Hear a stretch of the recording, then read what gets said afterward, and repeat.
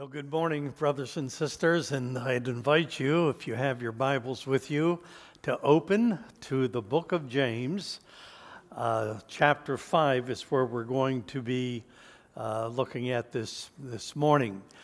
As we've been looking at James, the series is entitled Sticky Faith, and the idea is a faith that really sticks with us in every situation of life.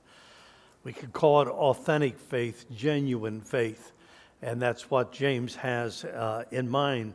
And boy, I just don't know of a biblical author that just hits things right to the point and gets right down to the thing that he wants to say. And so he's really asking two questions that we need to be asking as the early assembly had to face it, and that is this. Number one, am I certain that I am a man, a woman of faith, and by that I mean that I have passed from death unto life because I have trusted in Jesus Christ as my Savior? And then number two, if the answer to that question is, well, yes, I've done that. I've trusted in the Lord. I've been born again. Then the question, now that you were saved by faith, are you walking by faith? For the just shall live by faith. And basically, in a very simplistic way, it's meaning we're being obedient to the Word of God. So those are the tests that are put before us in a very general sense. Are you in the faith? And if you are you walking by faith? Then he takes 15 specific tests that he puts before us. And he says, you've got to respond to what I'm presenting to you and tell me where you are in your walk of faith in regard to this specific test. Now, due to the time, instead of having 15 or 16 weeks to go through and study each one in detail, I've had the last 4 Sundays with you, and we've condensed these tests down into 4 categories. And if you see on the screen, in chapter 1, he's asking you to test your faith in regard to yourself. And specifically, he talks about the trials of life, he talks about temptations, and he talks about truth, how we respond to those. Then in chapter 2, he moves away from yourself, and he says, now look out around you. How do you respond to other people? And in particular, he is talking about those people that many of whom are listed in that Matthew 25, where the Lord said, the least of these my brethren. So they're the ones that kind of are the disenfranchised, or whatever we want to say, the less fortunate in life. How do you respond to people like that? Then in chapters 3 and 4, he talks about the basic issues of life. And in those basic issues of life, he's talking about the words we speak. He's talking about, do we operate life from a wisdom, heavenly wisdom standpoint? Then he goes into the matter of worldliness, which really, at its root thing, is selfishness. And then he talks about, are you doing the will of God? Do you know the will of God, and are you doing it? So that's where we've been so far. And now in chapter 5, he goes to the basic philosophy of life. So when we talk about your philosophy of life, we're talking about those things that make you tick, things that, the probes that move you into action. Today, a lot of the younger generation would use the word, it's my passion in life. And these are my passions. And so that's what he's talking about here.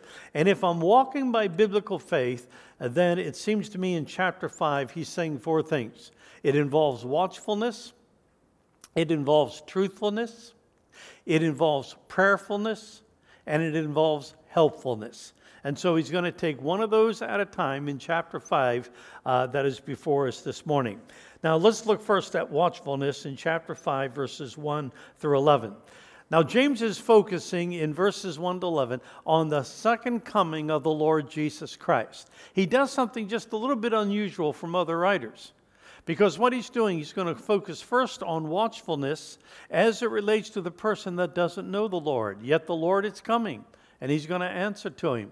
And then he moves from watchfulness on the part of the unsaved person to watchfulness on the part of the believer. You say, now, Harry, I thought you said back in chapter 1, he's writing to Jews who had trusted Christ as Savior. They were born again, and now they're dispersed throughout the room, and he is. But like any local assembly, James well knew that in that a group of people gathering together, there's always the wheats and there's the tares, just like at Osterville Baptist Church.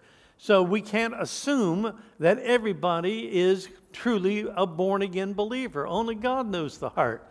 And so he's saying, for those of you who are not walking with God, who aren't passing the test, that's the ones he's addressing these first remarks to that probably don't know the Lord. And then he shifts to those who are genuinely saved. So notice in verses 1 to 6, we see watchfulness in regard to the unsaved. Watchfulness in regard to the unsaved. And I'm going to read these verses before you, verses 1 to 6 of James 5. Come now, you rich, weep and howl for the miseries that are coming upon you. Your riches have rotted and your garments are moth-eaten. Your gold and silver have corroded, and their corrosion will be evidence against you and will eat your flesh like fire. Powerful words. You have laid up treasure in the last days. Bad point is they're not treasures laid up in heaven, they're on earth. Behold, the wages of the laborers who mowed your fields, which you kept back by fraud, are crying out against you, and the cries of the harvesters have reached the ears of the Lord of hosts. You have lived on the earth in luxury and in self-indulgence. You have fattened your hearts in a day of slaughter. You have condemned and murdered the righteous person. He does not resist you. Now notice here in verse 4, the title, the Lord of Hosts, is such a majestic, magnificent title of the Lord. If you have the old King James Version and the New King James Version, you remember it talked about the Lord of Sabaoth. That's not the Lord of Sabbath. Has nothing to do with the Sabbath day. The Lord of Sabaoth means the Lord of hosts. And he's talking about all the armies of heaven. Just think about that. All the armies of heaven. And the Lord is the Lord God Almighty. Who can resist him, as it were? And he has all the host, the armies of heaven at his disposal. Now you'll notice it says that God is the judge who, verse 8, he's at hand. That says to me imminency. And he's standing right at the door, just like he's ready to come out. Verse 9. And in regard to the unsaved, they will not get away with anything before this great judge. You and I know God is not righting all wrongs today. And the unsaved person thinks about that. And listen, Ecclesiastes says this, because sentence is not executed speedily upon those who do evil, their mind is set to always do evil. What's that mean? I got away with it yesterday, I'll get away with it today. Got away with it today, I'm going to get away with it tomorrow. And so their mind just lives toward that thing. And God has said, you're right, I'm not dealing with all sin today, but you mark it down. Every wrong thing, every sin, unless you've been born again, you will give an answer for to the great God, the judge of the universe. And so he's just reminding them about this watchfulness that's needed. Now, James already, in addressing the Christians in James, remember he told them back in chapter 2 when you had the rich man that came in with all his jewelry and his fine clothing and everything, and you had the poor man come in.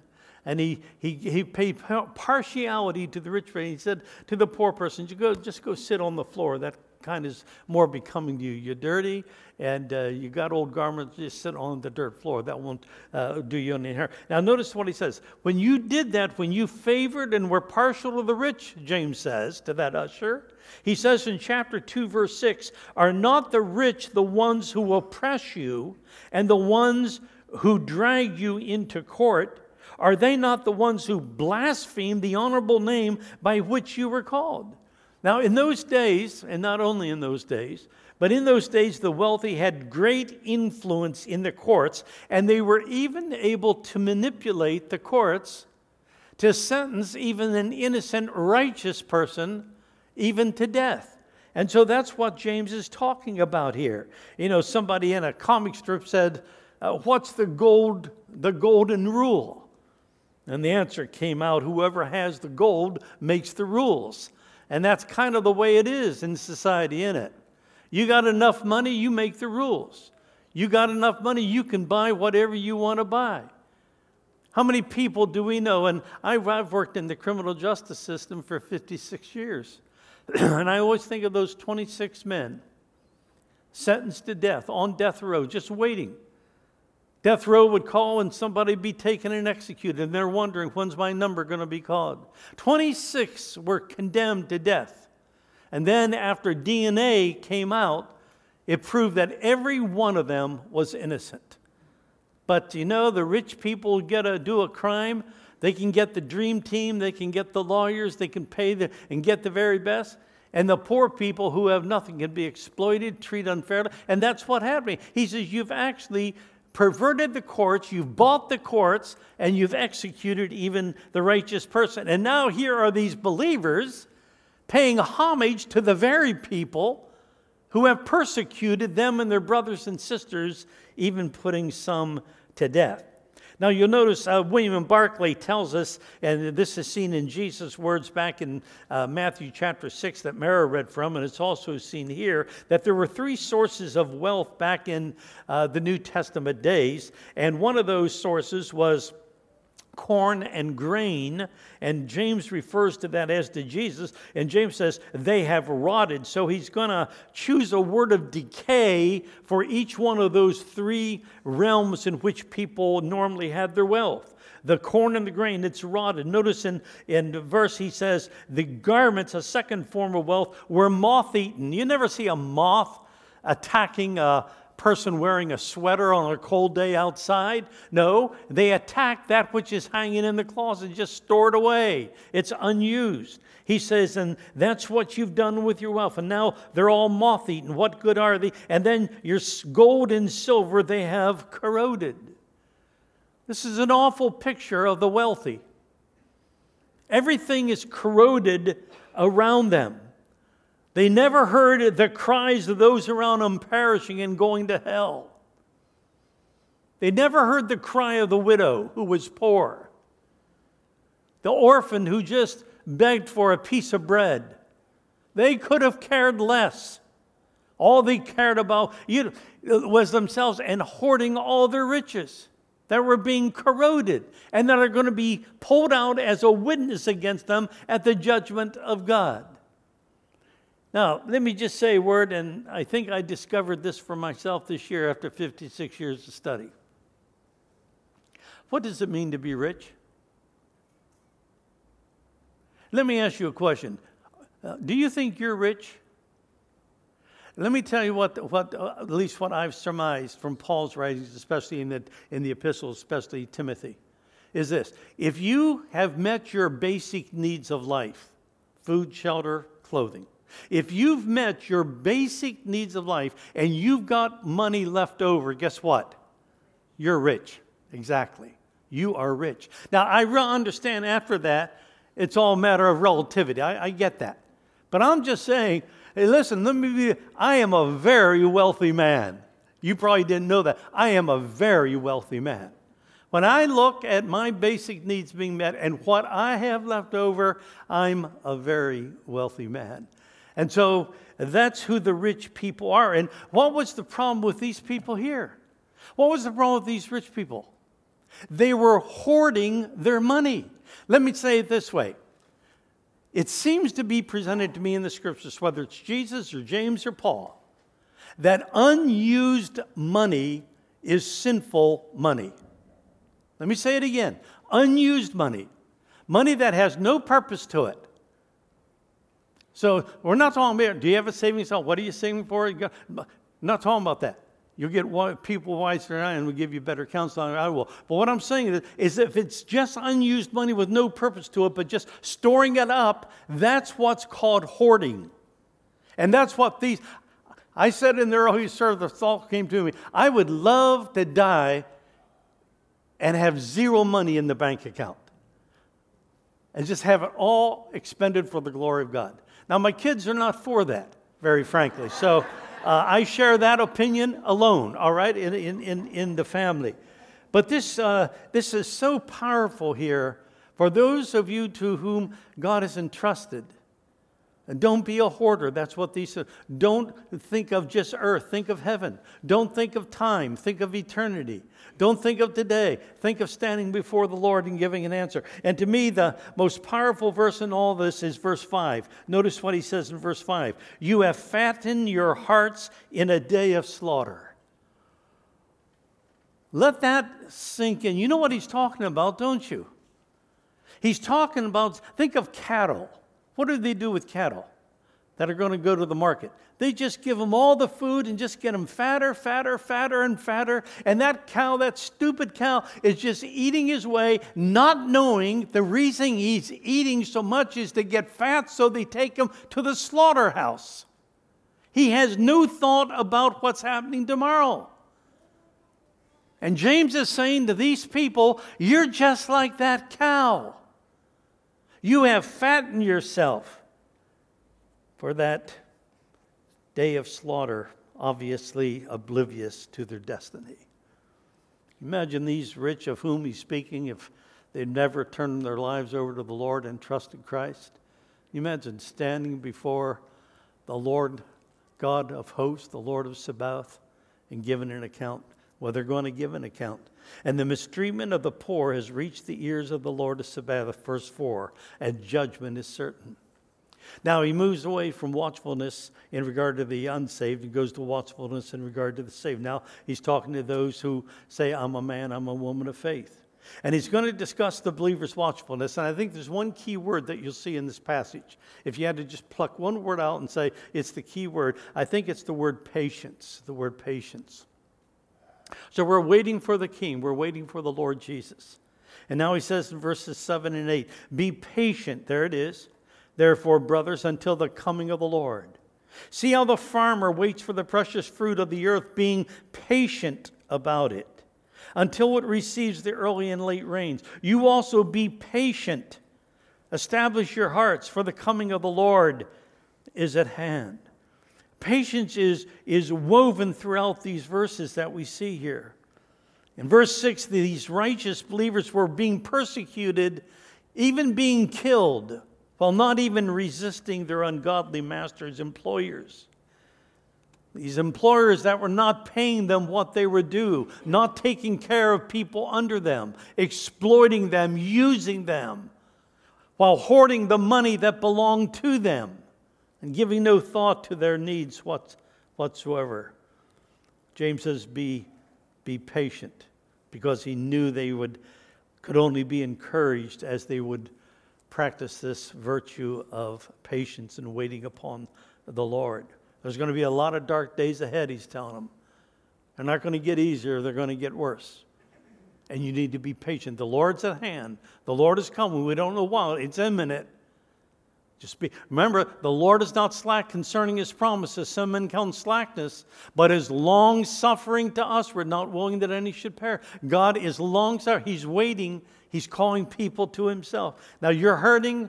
You're going through trials. You just be patient.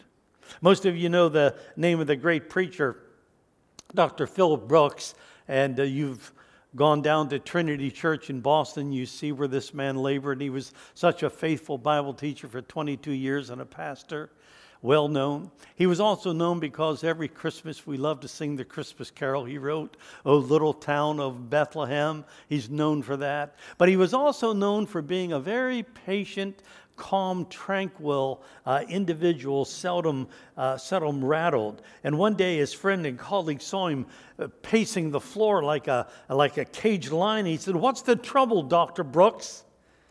And the pastor said, "The trouble is I'm in a hurry and God isn't."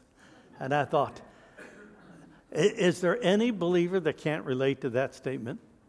God, give me patience and do it today, would you? I mean, most of us aren't very patient, are we? We're not very patient. And yet that's a whole thrust of this passage. I got to remind you of another thought. Please keep this in mind. Whenever and every time God ever speaks, it is always out of the context of eternity. Always out of the context of eternity. When he gave that first promise of his beloved Son who would come after a man fell into sin, And remember, he talked about the seed of the woman. When did the seed of the woman come on earth? Over 4,000 years later. God wasn't in any hurry. And when God gives a promise, as he's given many of them, as he's given to you, he's asking you to be patient. Because when he speaks, he's not speaking like you're thinking tomorrow and today. He's speaking with eternity in mind. And he's not in a hurry. Now, this touched my heart this week in a very personal way. Because, when I pray, and I've got something just like you have a prayer list. There are some things you pray for. Some burdens are heavier on you than others, right? And usually it's your loved ones and maybe people that are lost or whatever the case, or just people going through a hard time. And I can think of things I've prayed for over 30 years. Every day I can think of things for years I've been praying. And I'm always thinking, because I believe every Christian ought to expect God to answer their prayers. I really do. We pray in faith believing. Let him ask of God, but let him ask in faith, believe in God. Don't be like the waves of the sea, and believe God. But what came to me this week? Is probably there's going to be a lot of my prayers that aren't going to be answered while I'm still alive. I just I got that, I think, from the Lord. And then I began thinking about many people I've known. They prayed and prayed, and God took them home. And then it was years later when their prayers, there was the fruit of their prayers. And so God knows what he's about, and he always speaks out of a context of eternity. And he's saying, be patient. Look at verse 7. Be patient until the coming of the Lord. Verse 8, which is at hand. Verse 11, the Lord will be compassionate and merciful to you. And think about it this way. While you're going through this time of patience, listen, and you're waiting on God, God unveils more of his character to you. You learn more about God by waiting. Okay, you learn about some of those attributes that Hap prayed about in his prayer. You learn more about his omnipotence, his omniscience, his love, his mercy, his kindness, his gentleness. And all that time, as you're learning more about his character, guess what God's doing as you're patient? He's molding your character, right? And during that time, that's the purpose of God. He's molding you into the image of the Lord Jesus Christ, conforming you to that image. So he says, be patient. And then he gives us 3 examples. Did you see them real quickly? First, verse 7, observe the farmer. What'd the farmer do? Farmer depended upon the early and later rains, and in this way he was at the feet of the full mercy of God and his provisions. He couldn't make it rain. He can't bring the rain. He can't stop the rain. He's at the mercy of God, but he's patient and he's waiting. Secondly, he says in verse 10, think of the prophets of old who endured faithfully while proclaiming the mercy and justice of God. Go back and read all about the Old Testament prophets. You know what you're going to find? Is that most of the things that they prophesied, and what did they prophesy about? They prophesied about justice. They prophesied about mercy. They prophesied about truth. And you know what they saw? They didn't see much of anything in their day. And many times their prophecies were not fulfilled, and some even of the prophecies going back 2,000, 3,000 years ago still haven't been fulfilled. And they're waiting in heaven, waiting for that fulfillment of they're being even patient. And that's what happens when you're a prophet. Then he says, think about the testimony of Job, verse 11. Behold, we consider those blessed who remain steadfast. You have heard of the steadfast of Job. You've seen the purpose of the Lord, how the Lord is compassionate and merciful. Oh, how we love Job. He lost all of his family, his children. He lost all of his possessions. He lost his health. And all during that time, he says, though he slay me, yet I will trust him. Job, the patience of Job we talk about. That's who he holds up an example to you. You're going through a hard time? Consider the farmer. Reflect on those prophets. Go back 4,000 years. Read the book of Job. And they were all waiting patiently for the Lord's promise to be fulfilled. Watchfulness, patience, we are called to. It's a test. So only you can answer how you are doing in that regards. That you're watching for the coming of the Lord. You're living in light of the coming of the Lord. Things you want to see happen, prayers you want to see answered aren't being answered yet, but you're being patient because you trust. And you say, though he slay me, yet will I trust him. Now let's move on to the second test here. It's the one of truthfulness, verse 12. Verse 12, truthfulness. Notice it says, but above all, my brothers, do not swear. Now he's not talking about cussing. Okay, he's not talking about that type of bad, foul language. And by the way, some of you need to clean your mouth up. You know, you really do. I'm telling you, I've heard some Christians talk, and I'm amazed. I'm amazed at what comes out of the mouth. Sometimes it's just plain filthy talk. Sometimes it's bad language. That's not a good testimony. Like my mother said, wash my mouth out with soap and water. Some of us need holy soap and holy water, don't we? But anyway, that's off on a tangent. That's not what he's talking about. So I don't know why I'm talking about it either. But he says this, but above all, my brothers, do not swear either by heaven or by earth or by any other oath, but let your yes be yes, let your no be no, so that you may not fall under condemnation. Now this verse, it seems to me, as the more I got into this, I said, this is out of place. It's out of context. You know, usually you see a transition going from one subject to another. And just kind of like he's been talking about watchfulness, then he's going to talk a lot of time talking about prayerfulness, and all of a sudden we have truthfulness in one verse. And I'm saying, where does that fit in? And the only way I can think it fits in is, what were the rich people doing? They're a bunch of liars. They were anything but integrity. They were anything but speaking through. They did swear. I swear this is true. He's guilty. He stole from me. James says they are liars. You want to be a man of God? You want to be a woman of faith? Yeah, watch for the Lord, but be one of truth. Now, it's apparent that James virtually quoted word for word Jesus' words. If you look at Matthew 5:34-37, let me just skim over them very quickly. He says, but I say to you, do not take an oath at all, either by heaven. That's what he's talking about. I swear, I give an oath. Do not take an oath at all, either by heaven, verse 35, or by the earth, verse 37. Let what you say be simply yes or no. Anything more than this comes from evil. Don't use manipulation. Negatively, both passages forbid exaggeration, truth twisting, and doublespeak, which aims to hide the real truth. And he says, let your yes be yes and your no be no. If we're people saved by the God of truth, then that doesn't just stand to reason that we should be people of truth. If the Holy Spirit of truth is guiding me into all truth, shouldn't I be a man of truth? So when you look to me and I say yes or I say no, you ought to be able to walk away and say, well, he said yes, he said no, and he means it. And he's being truthful rather than saying, I wonder what he's really saying. Now, I grew up in a home with 4 older brothers and 2 older sisters. So I was picked on all my life, as any baby of the family is. I'm still picked on. I can handle it. But when my siblings used to question, I'd say something and they were questioning whether I was telling the truth or not. What do you say? Across my heart and hope to die, point my finger to the sky, see you in the by and by, right? I swear. I swear on a stack of Bibles. I swear on my mother's grave. That's what he's talking about. Scout's honor, right? All those things is what he's talking about here. That a person should never have to say any of those things to confirm to you that what they're telling is the truth. Let your yes be yes. Let your no. We're back to where we started 4 weeks ago. Because what was James mostly concerned about for your life and my life? He was concerned what? Deception. He was concerned that we would deceive. Because why? I'm talking to myself all the time. So are you.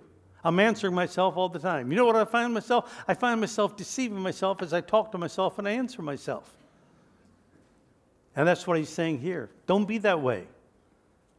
Don't tell a lie. If you don't want to say anything, fine. But let your yes and your no be no. Let's go on to the third one. Prayerfulness, verses 13-18. Let's move through these verses. I think everyone, I would be willing to bet everything I have, and as I said, I'm a very wealthy man. I'd be willing to bet everything I had that if I asked this question, I know the answer you would give. If I asked you the question, do you think prayer is important? I can't imagine someone saying, I'm saying, nope, not important. Now, the next question is a good follow-up, could be, and how important do you think it is? Now, that's a far-reaching question there. I'll leave that between you and the Lord. But watchfulness, truthfulness, and now prayerfulness should be all part of my basic philosophy of life.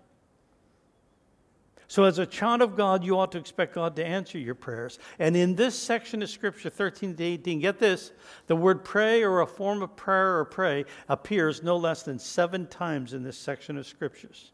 So all occasions and in all situations of life, we're called to pray, aren't we? Casting all your care upon Him, He cares for you.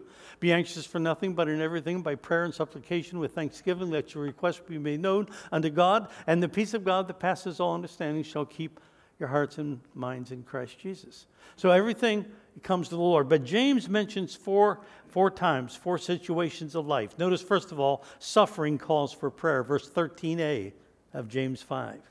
He says, is anyone among you suffering? Are you suffering today? Is there a suffering brother or sister here today? He says, is anyone among you suffering? Let him pray. Now, this word suffering means troubled. And it's a word that also would refer to what those persecuting you would do, who would beat you and pummel you. Okay, so it has the evil blows that come from the outside, and you can see that in verses 4 and 6 if you go back in the context. He says, are you suffering? Let him pray. Now keep in mind, from the very beginning, James is writing to Jewish believers who were hated people, hounded by the enemy. The Jewish brethren in Israel kicked them out of Jerusalem and out of Israel. They were men and women without a country. Why? Because they had put their profession of faith in Jesus as Lord and Messiah. And if that's the way you're going to be, then get out of Jerusalem, get out of Israel. But they had Jewish blood coursing through their veins, and there's a lot of anti-Semitism in the world for 4,000 years. And because of that, the Gentiles in the Roman Empire also hated them, because they weren't, even if they were Christians, they were Jewish Christians. And so they were people without any home. You talk about suffering, again, all you have to do is read again the first 6 verses, and you'll see they're going through every kind of heartache imaginable, and they were discouraged and they were downtrodden. James told them to continue to endure all their trials and all their troubles patiently and trust the Lord. And now he gives and exhorts them to have prayerfulness as a necessary part of their philosophy of life. So if somebody comes to you and says, I'm suffering, okay, what are you going to tell them to do to get through their suffering? Well, if you're a wise counselor, you're going to tell them, number 1, is any among you suffering? What? Let him pray. Prayer is going to get you through that time. Why? You're going to get a divine perspective on why God has allowed you to suffer. If you're suffering for a purpose, it gives you patience and perseverance. If you're just suffering for the sake of suffering, who wants that? What's the purpose in that? So if anyone suffering, let him praise. Then he goes to a second area. He says, singing calls for prayer. Is anyone cheerful? Let him sing praise. Praise is a form of prayer, is it not? So it may not be the petitioning, pleading form, like intercessory prayer, but it's the praising, thanking form. On the one hand, you have a suffering soul, let him pray. On the other hand, you have a joyful soul. He says, let him praise. In fact, the word for praise is a beautiful Greek word. It's psalto, from which we get the English word psalm. Are you happy? Let him psalm. Now, the Psalms was the hymn book of the Jewish believers, of the Jewish people. And he's saying to us, are you happy? Sing a song. Sing a hymn. Sing a chorus. That's what you do when you have a joyful thing in your life and you want to praise God. So praise is basic to spiritual comfort. The two are closely related. Now we get to the next one. I know this is the one you've been waiting for. And that is sickness calls for prayer. What's Fletcher going to say about this? I'm going to say something that'll going to blow your mind. You're going to get mad at me, but we'll go anyway. Won't be the first, won't be the last, and I'm done today anyway. So he says in verses 14 and 15, is anyone among you sick? How sick, James? Is anyone among you sick? Let him call for the elders of the church. You say, well, it's dealing probably with some severe. How do you know? Well, that person's dying of cancer. How do you know? He doesn't say that. He just says, is he sick? Common cold? I don't know. Sore throat? Call for the elder. Elders will be running 24 hours a day. Let him call for the elders of the church and let them pray over him, anointing him with oil. Why in the world that? In the name of the Lord. And the prayer of faith will save the one who is sick, and the Lord will raise him up. And if he has committed sins, he'll be forgiven. Now, if you're a Roman Catholic or you have a Roman Catholic past, you know this is the passage from which you get one of the 7 sacraments called extreme unction. That's the basis of this passage here. We're not going to go into that. That's not the purpose. For 56 years, I'll say I started studying James 55 years ago. When I came to this passage in preparation, and I started back in the end of December, so it's been 8 months I've been studying James. When I came to this passage, my mind was already made up what he said because I've already done the exegesis of it several times, even in Greek class that I majored in. But then as I started this week, I kind of came to a different opinion. Because what I sometimes do, and what's easy for us to do, is to do eisegesis instead of exegesis. So what's the difference? Simple. Exegesis is simply the Greek word exegeo. It's used in John 1:18 when it says Jesus has exegeted God the Father. What's it mean? It means Jesus, everything you want to see about God the Father, it comes out in Jesus. You got it? That's exegeo. Now, if you take the other, you substitute the different preposition, put eisegesis. Eisegesis means I'm going to read something into it. So a teacher of the Bible, his job is to exegete the Scriptures, bring out of the Scriptures what God intended when he inspired it by the Holy Spirit. Got it? That's exegesis. Eisegesis is when I got my mind made up what I want to say or what I believe about it, and then I read into that passage what maybe it doesn't say. That's not my job. It's not your job. It's to bring out what is there. So as I did this, I came to the conclusion that he's not even talking about physical sickness. Okay? Now, I'd say probably most of you came to church thinking that we're going to be talking about what to do with somebody who's very physically sick and who needs physical healing. Okay? I don't think that's what he's talking about. I say that for 2 primary reasons. Stay with me. Don't turn me off. Just stay with me. Number 1 is the context of James. What is James talking about? You cannot find any chapter, any verse, any paragraph, but he's talking about people who are suffering in their soul, in their spirit, and many times being persecuted, even killed. That's what he's talking about. He starts it out, count it all joy when you fall into divers testings, knowing that trying of your faith works patience, let patience have a perfect work. You may be perfect and entire, lacking nothing. If any man lacks of God, let him ask of God who gives to all men liberty. That's where he starts the passage. And then all the way through, he's talking about the suffering. Now, when we get to James 5, it just intensifies. Now he's talking about people beating you and people pummeling you and people even killing you. And so I just want you to keep that in mind. He's talking about people who are really being downtrodden in their soul. Number 2, and here's a key for me, is the Greek word astheneo. Now, I know most of you wouldn't have a clue what I'm talking about there, and I wouldn't expect you to. But astheneo, New Testament is written in Greek. What does astheneo mean? It's used 14 times in the New Testament epistles. Are you with me? 14 times. You know how it's translated 11 out of 14 times? It's translated as weakness, secondary, without strength. So when it talks about a weak brother, astheneo, I was with you in weakness, astheneo. 11 times. 3 times it's used of physical illness. Twice of Epaphroditus in Philippians chapter 4, a dear friend of Paul's. Twice it's used of physical sickness there. He was sick, yes, nigh unto death. And then with a disciple of his, a dear brother named a co-worker, Trophimus, 2 Timothy 4:20. That's where he says, my Trophimus I have left at Miletus sick.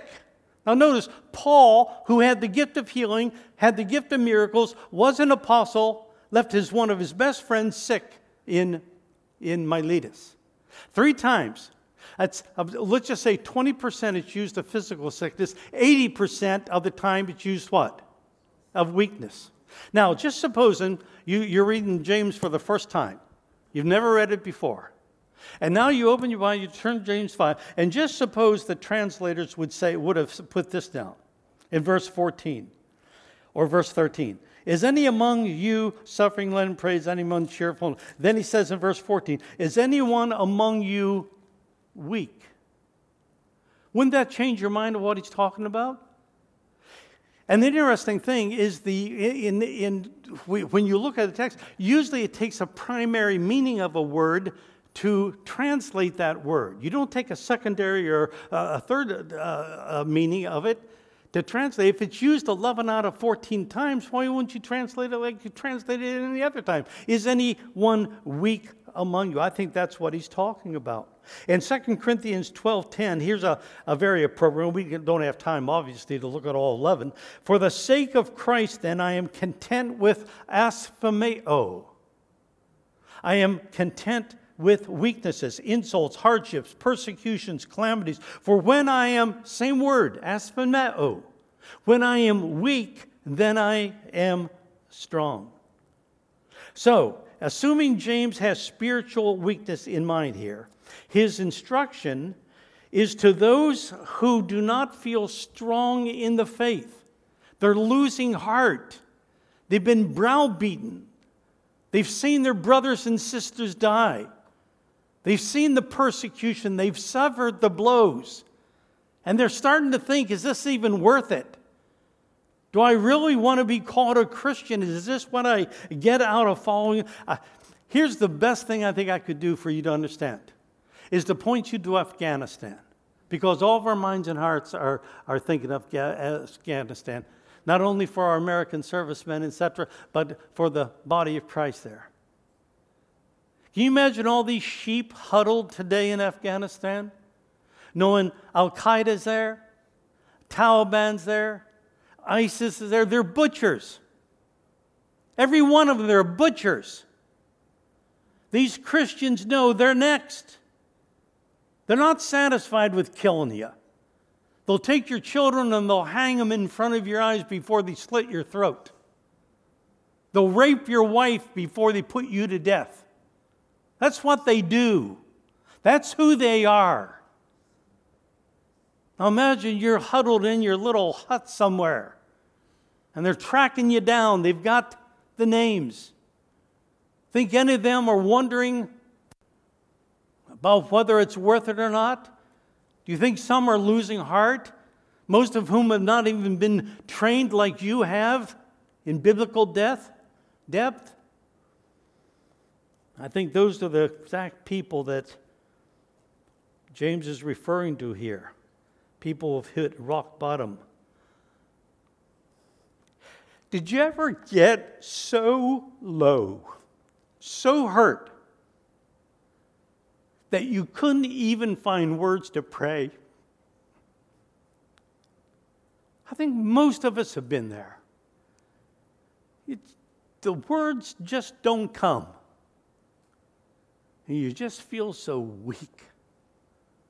What do you do when you get that way? You need to get around somebody who's strong, right? So what do? You call the elders. They're supposed to be strong, spiritual men of God. 1 Timothy 3, Titus 1.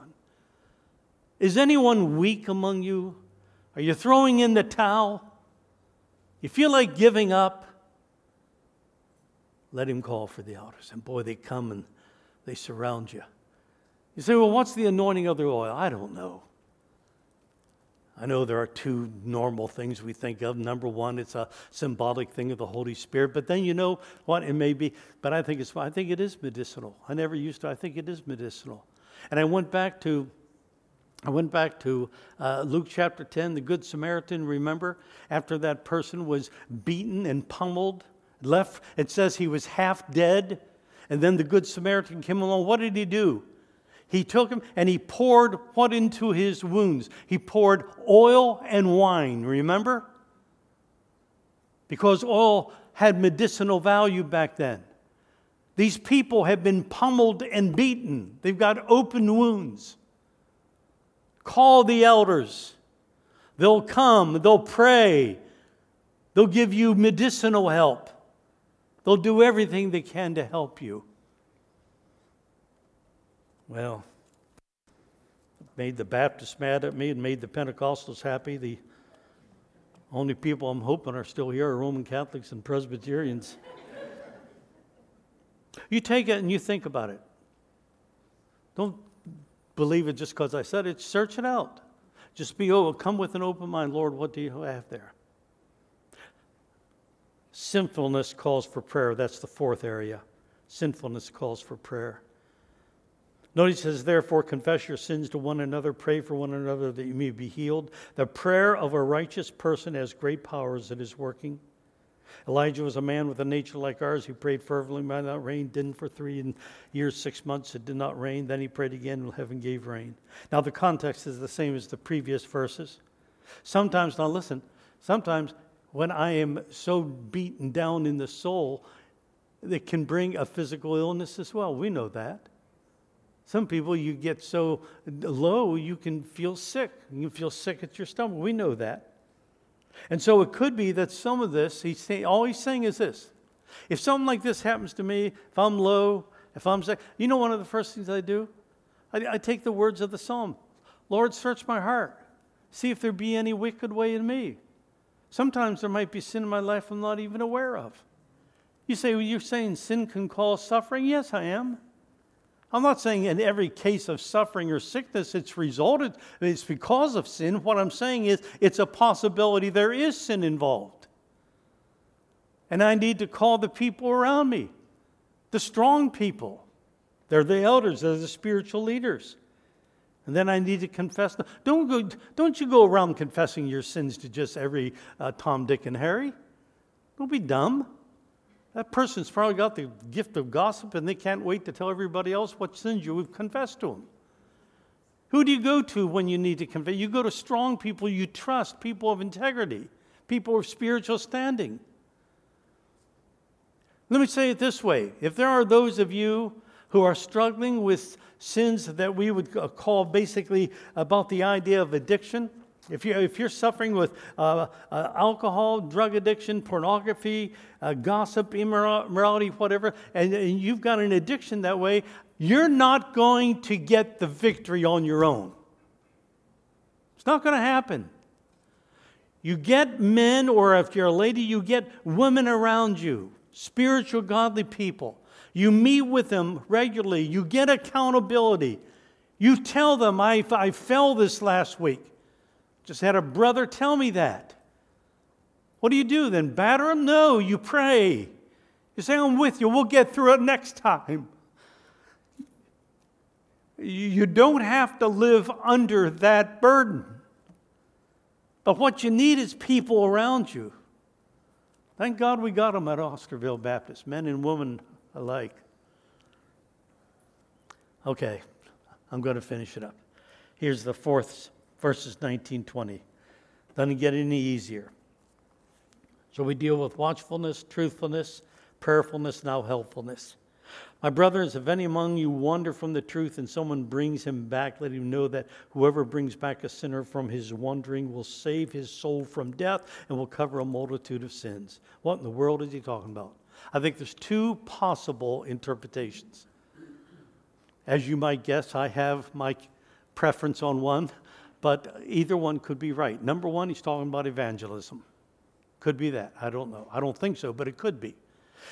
We're in an assembly, and all of a sudden you look around and you start getting to know people, et cetera, et cetera, et cetera, and after a few months, a few years, et cetera, you say, I wonder if John's even saved. Now, I didn't mean John to pick out a particular. I don't know if Mary is saved. And so you get a burden on your heart, and then you want to meet with that person and say, does this person really know the Lord? You got it? So it could be evangelism. You see a woman who's sinning. And then you get together with him, and he who brings back a sinner from his wandering will save his soul from death. So you save him from an eternal death in hell. Cover a multitude of sins. But I think there's another interpretation that seems more in the context, and it's that James is referring to genuine believers. Now, this is my understanding, who have strayed from the truth and continue in that unrepentant lifestyle. And people have gone, they've talked to them, spiritual leaders have gone, taught them, parents have talked to them, etc., etc. And that person says, no, I'm going to do my thing. So they're living in an immoral lifestyle. They're living contrary to the Word of God. People have gone, they lovingly, they tried to bring them out of that state, and they just said, no, I'm just going to do it. And they've been beaten down, and now they're just leaving the church. And I think James is referring to here what could be called and was called by the Apostle John the sin that is unto death. What is that? It's not a particular sin like gossip or whatever. It's an unrepentant heart who insists on rejecting the will of God and the Word of God. And just says, no, no, no, no, no. Person's a true believer. No, no, no, no, no. I'm not going to change. Now, we'll probably hear a little bit about this next Sunday when we come to the Lord's Supper, because Paul refers to this in 1 Corinthians 11 when he says this, verse 29, for anyone who eats and drinks without discerning the body, that is, he partakes of the Lord's cup, he eats the bread of the table, and yet he does so knowing that he's living a sinful lifestyle, etc., etc. He doesn't confess his sin. He drinks a judgment on himself. That is why, now notice what he says, that's why many of you Christians are weak, why many of you believers are ill, and why some believers, what? Have died. Sin unto death. You say, well, I don't know when it happens. You say, well, am I in danger of that? Yes, you are. If you're an unrepentant Christian sinner, if you continue to resist and rebel and live a sinful lifestyle, you bet you're in danger of that. So God takes you home to what we might even call a premature death. He says, do you know people like that? Go after them. Love them. Win them back. And if you win that person back and they do repent, he says, you've saved a person from his death, from his physical death. And he's back to active faith again. We've met James, I hope. Now we say goodbye to James. Farewell, Brother James. He's really put the test to us, hasn't he? So, where are you standing? Do you know the Lord? Are you sure? Number 2, you know the Lord. Are you walking by faith? And sometimes, we come to a service like this, and at the end, and here's what we're going to do. I'm going to pray. I'm going to have a very short invitation. And with one of the invitations, I use this card. I've used it for over 30 years. It's God's will for my life, whatever, whenever, wherever. Lord, I want you to be my Lord and Master. That's for those of you who know the Lord, but you just want to rededicate your life. You look at your life in light of James and says, I just need God to do something in my life. And so we're going to give you that opportunity, and you can just sign it, have one of the elders or pastors sign it, stick it in your Bible. You've got it there every time you open your Bible. You remember your decisions. Others of you need to come and say, I'm not sure I'm saved, but I want to be sure before I leave today. Okay? Others of you may be suffering, and you're just downtrodden, you're beaten down, and you say, I really need prayer from my spiritual leaders. And you might come and just ask for prayer. May I just ask you to do this before we go to prayer? When you come, and if you come forward, please let the person in front know why you're coming.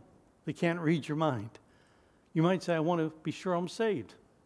You might say, I just want prayer, I'm hurting.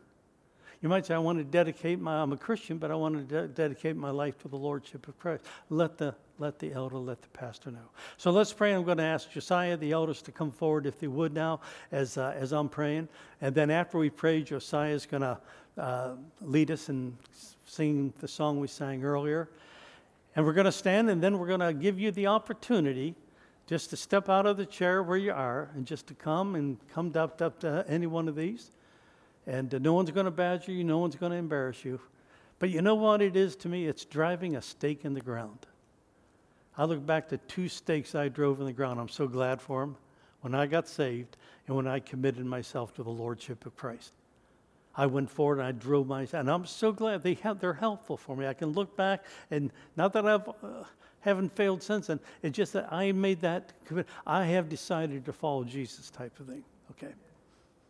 Let's stand. I'm going to pray, and then Josiah is going to begin singing. And as soon as I'm done praying, if God has touched your heart, you come. You come, okay? Don't wait on anyone else. You come.